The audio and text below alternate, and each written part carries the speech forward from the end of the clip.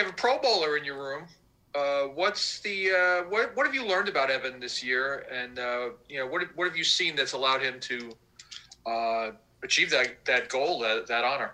Well, I think line one with Evan is, he's a competitor. He works hard every day. He comes to work every day. He's never had a bad day from a standpoint of effort and enthusiasm for the game and stuff like that. And Evan loves football, and that allows him to put his best foot forward each and every day, and that enables him to get better each and every day in all aspects of his game. Should I read into the fact that we're talking to you again this week? Does this mean you're calling plays on Sunday?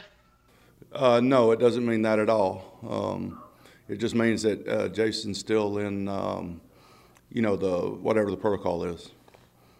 Okay. And then secondly, just, how'd it feel to be sending the plays in on Sunday? What'd you think went well? What'd you think didn't?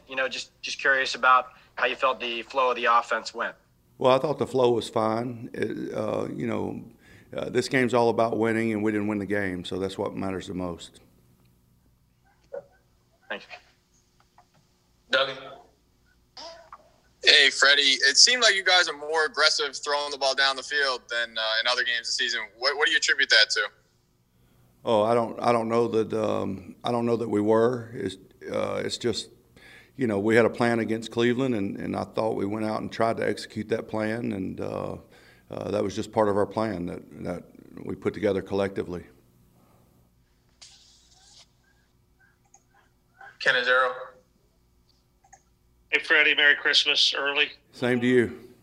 Thank you. Can you talk a little bit about the importance of being physical on Sunday? Baltimore is traditionally a team that kind of thrives that way. Can you beat them at their own game that way to a degree? Well, I think the way we try to be offensively, defensively, special teams, everything, we try to be physical in our own right. And I think there's certainly examples of that on tape throughout the year. So this game is not like any other from the standpoint of we're going to try to be physical. The game of football is a tough game played by tough people. And tough people usually have a good chance to win. If you're physical, you know what to do, you know how to do it, and then you make the plays when it's necessary to make the plays. So that doesn't change. It doesn't matter who we play. Tom Rock.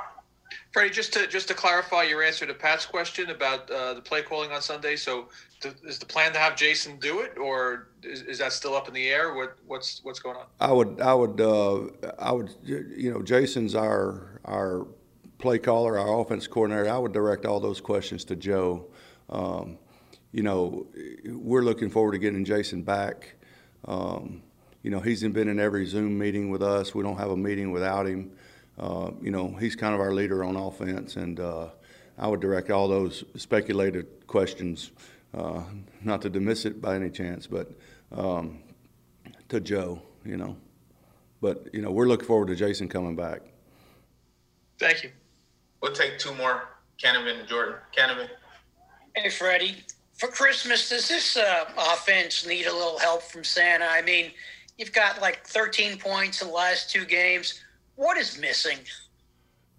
I guess Santa. I don't know. Hell, you said it. That was a pretty good analogy, though, you made there. That was the Christmas spirit, I guess. Offensive football is about, trying to get these guys in position to make plays and then making plays.